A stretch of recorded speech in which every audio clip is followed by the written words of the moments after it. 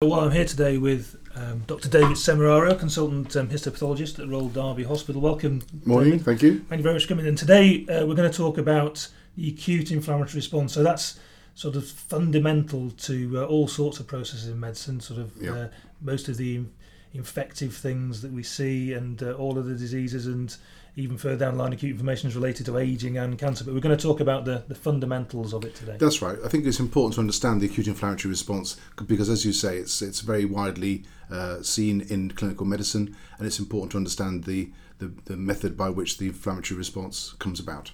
In terms of what we're hoping to achieve in this podcast is to bring about or to explain some of the general concepts around the acute inflammatory response, to look at particularly the mechanism of the response and its components, and also to think about the consequences, the sequelae of an acute inflammatory response, which hopefully usually leads to a resolution and healing. But sometimes if the injury or the stimulus which is bringing about that response persists, then we can move from an acute inflammatory to a chronic inflammatory situation. So is there a spectrum then between acute and chronic, or are they separate things? There is a spectrum, I think, and it's very difficult to sort of put a precise timescale, if you like, on where does acute inflammation stop and chronic inflammation begin. But usually with acute inflammation, we're talking about days rather than weeks and months. And from a histopathological point of view, there are different cells that are predominantly there. Absolutely. Yeah. So, I mean, as we'll come to see, the classical cell of the acute inflammatory response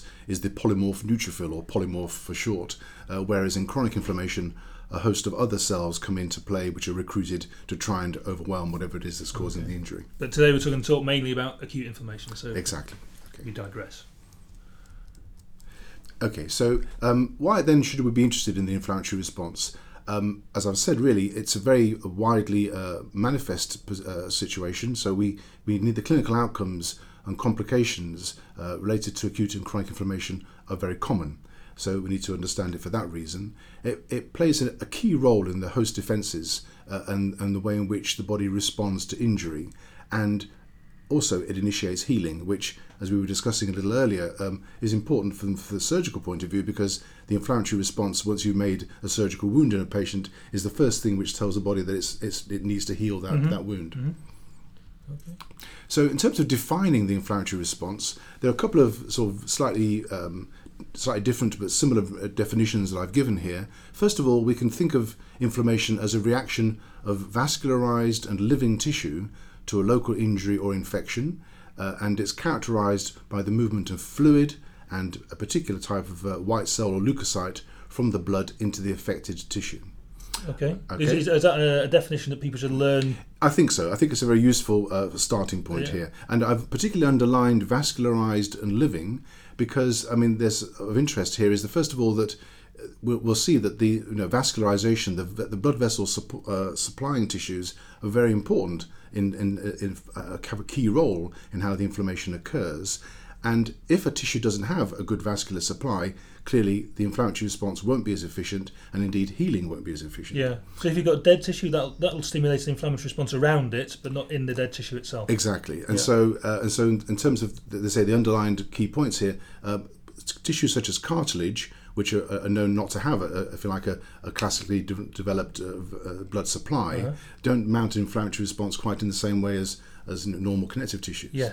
And another thing is that this has a relevance in a forensic setting, interestingly, in that if an injury occurs after someone has died, then you won't see the classical inflammatory response because the tissue is not living. Right, okay, so we can see reruns of CSI on YouTube, but moving on today. Okay, so that's fine. So that's the one sort of way of looking at a definition. The second here is that it's a relatively rapid and short-lived stereotypic response characterized, as I say, by the movement of polymorph neutrophils, this particular type of white cell, and fluid into the affected tissues. Okay. Just saying the same thing but in a slightly different way. Okay, so just to unpick that a little, short-lived, that's just in general, there's no specific time frame? Yes, we're talking, I mean, the inflammatory response certainly will begin within minutes or certainly within hours of an injury occurring, but in terms of where does acute inflammation stop and chronic inflammation begin, that's a slightly difficult one, but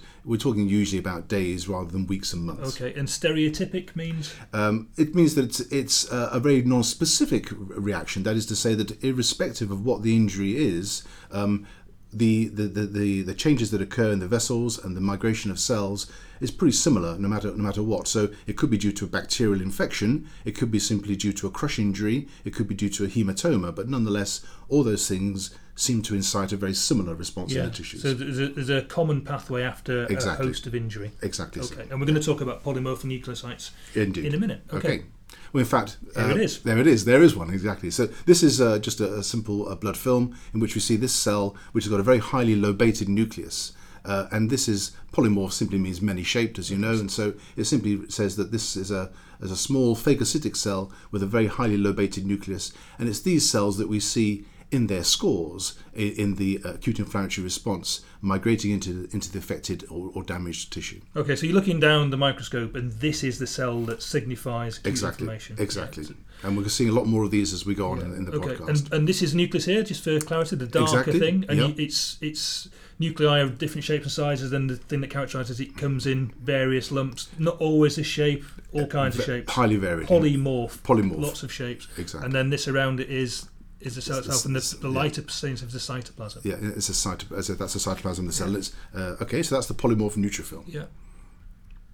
Okay, so let's think then about the role of the inflammatory response. So what does it do? It responds to, as I say, a number of different stimuli, certainly cell damage itself, so any tissue in the body which is damaged in itself, that releases a number of stimuli which then induces the acute inflammatory response. Foreign material, so if there's say someone sort of puts a rose thorn into their thumb by accident and it sits there for a while, that foreign material is going to induce an inflammatory response.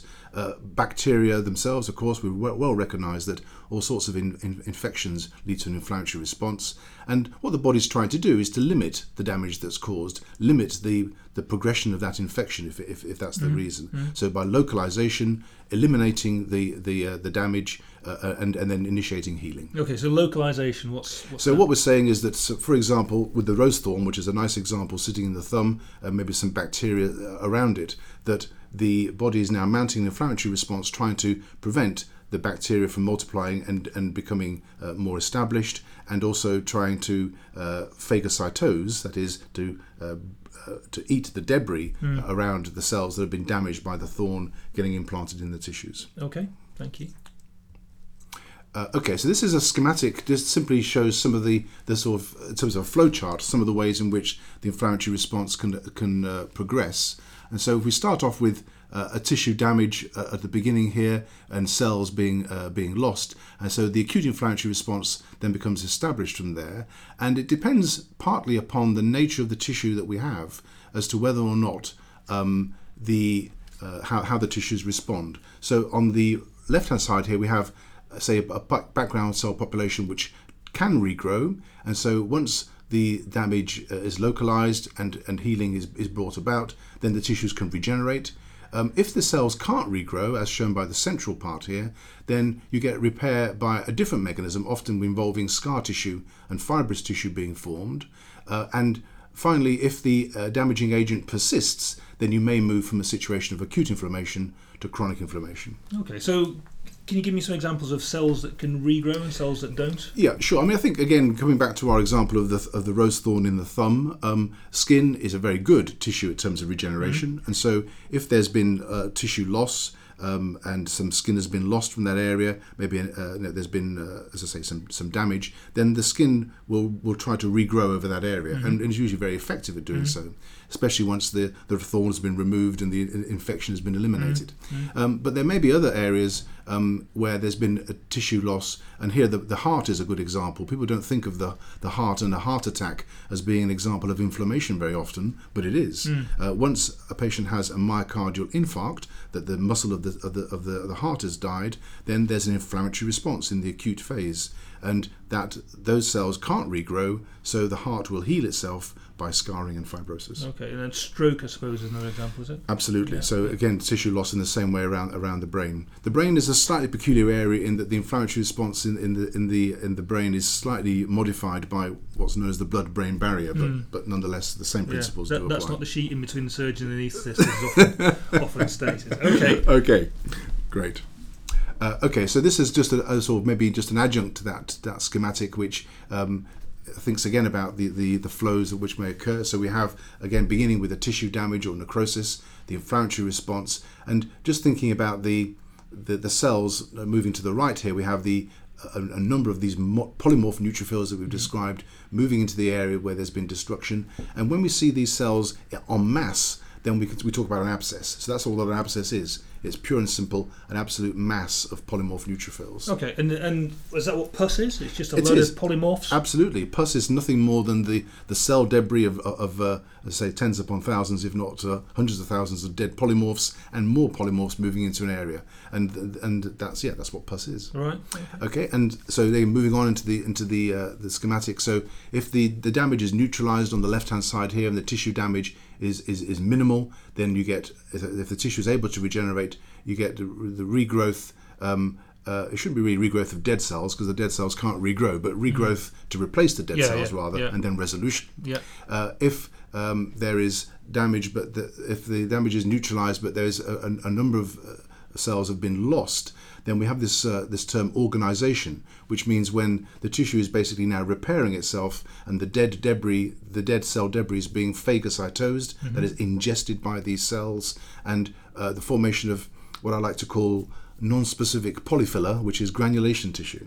So granulation tissue is, again, a useful thing to think about, which is the way in which the body, once the acute inflammation is beginning to subside, the way in which the body repairs. It forms this very non-specific polyphylla, which makes good the defect and then allows other cells to migrate in, such as fibroblasts, to make more collagen and heal the area. Okay, so fibroblasts come in, so you need a good blood supply.